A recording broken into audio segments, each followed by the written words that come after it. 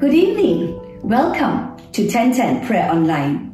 Remember yesterday, we said that we would enter the gates of God with thanksgiving. When we enter our time of prayer with God, truly when you start with thanksgiving, it does three things. Do you remember that? The first is that there's a refocus from focusing on the stress, anxieties, even the problems, to a focus upon God Himself. And as we focus upon God, thanking Him for who He is, we are reminded He's a good God. Remember, He's the maker of heaven and earth, and He's the one who made us. And we are His sheep, the sheep of His pasture. And if we are His sheep, He will lead us beside green pastures and still waters. And not only that, the psalmist in Psalm 100 says, "For the Lord is good, and His love endures forever. Heaven and earth can fade, but the love of God stays on forever. And His faithfulness even to us passes from one generation to another." So when you give thanks, not only are you refocusing, not only are we reminded of who God is and what goodness He has, thirdly is that we are refreshed. There's a joy coming back to us. The more you thank God and you think of the many things to thank God for, the more joy will begin to fill our hearts. And you know, when there is joy, anxiety goes away. Now today, I just want to read a section of scripture to you from Philippians chapter 4. It's a well-known passage of scripture.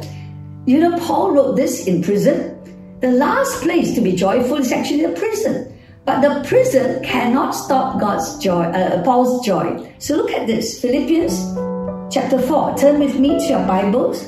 And he reads it, and he says this in chapter 4, verse 4. Rejoice in the Lord always. I will say it again, rejoice.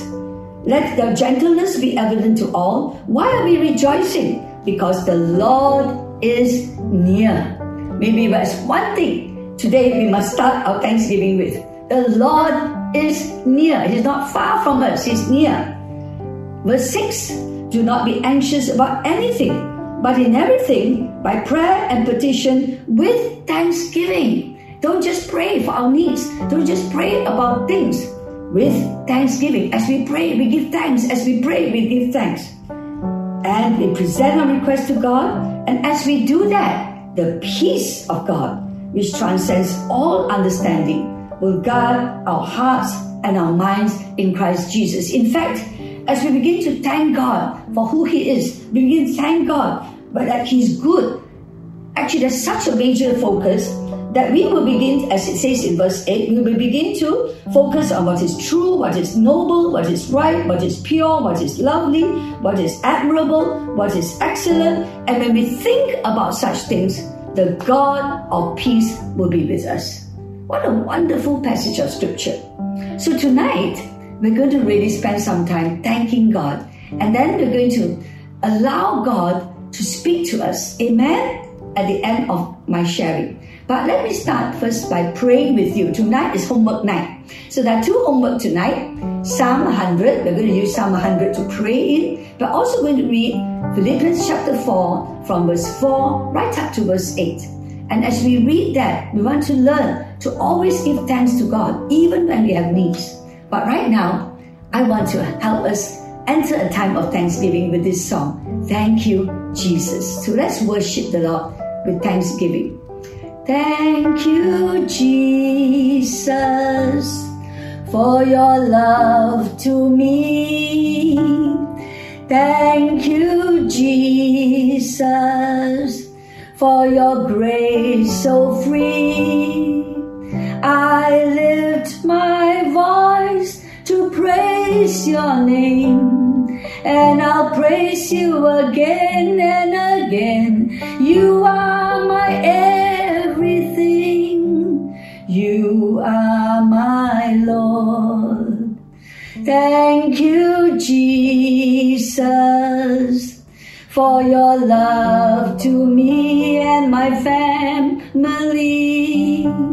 Thank you, Jesus, for your grace so free. I lift my voice to praise your name, and I'll I'll praise you again and again. You are my everything. You are my Lord. You are our everything. You are our God. Thank you, Lord. Thank you, Lord. Thank you, Jesus, because you hear our prayers. Thank you, Lord, because, oh Lord God, you are able to supply all our needs according to your riches in glory.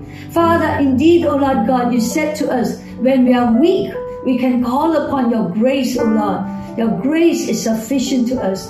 So tonight, oh Lord God, we want to pray even for those who are anxious and troubled and are feeling weak, and they cannot even pray and lift up their hands to you. Father, tonight, oh Lord God, we want to lift them before the throne of God, because we are to lift them before you, because we thank you. You're listening to their prayer. Your grace is coming to them. And even right now, your grace is sufficient for them. You're strengthening those weak hands. You're helping them refocus. You're helping them and reminding them of the goodness of God. Thank you, Lord. We know, Lord God, we can give you thanks, for the love of God is good, and his love endures forever. Oh, give thanks to the Lord, for he is good, and his love endures forever. Let's say it again. Oh, give thanks to the Lord, for he is good, for his love endures forever. Yes, this virus won't endure forever, but the love of God will endure forever.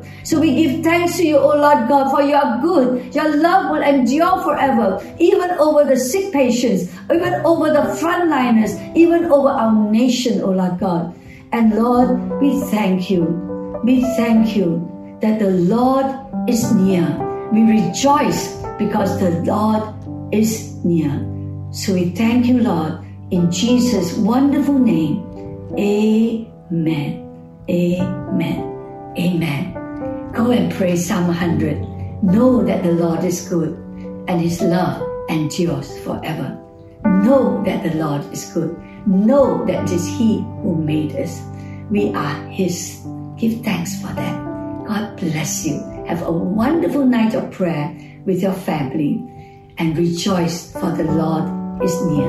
God bless you. God bless you.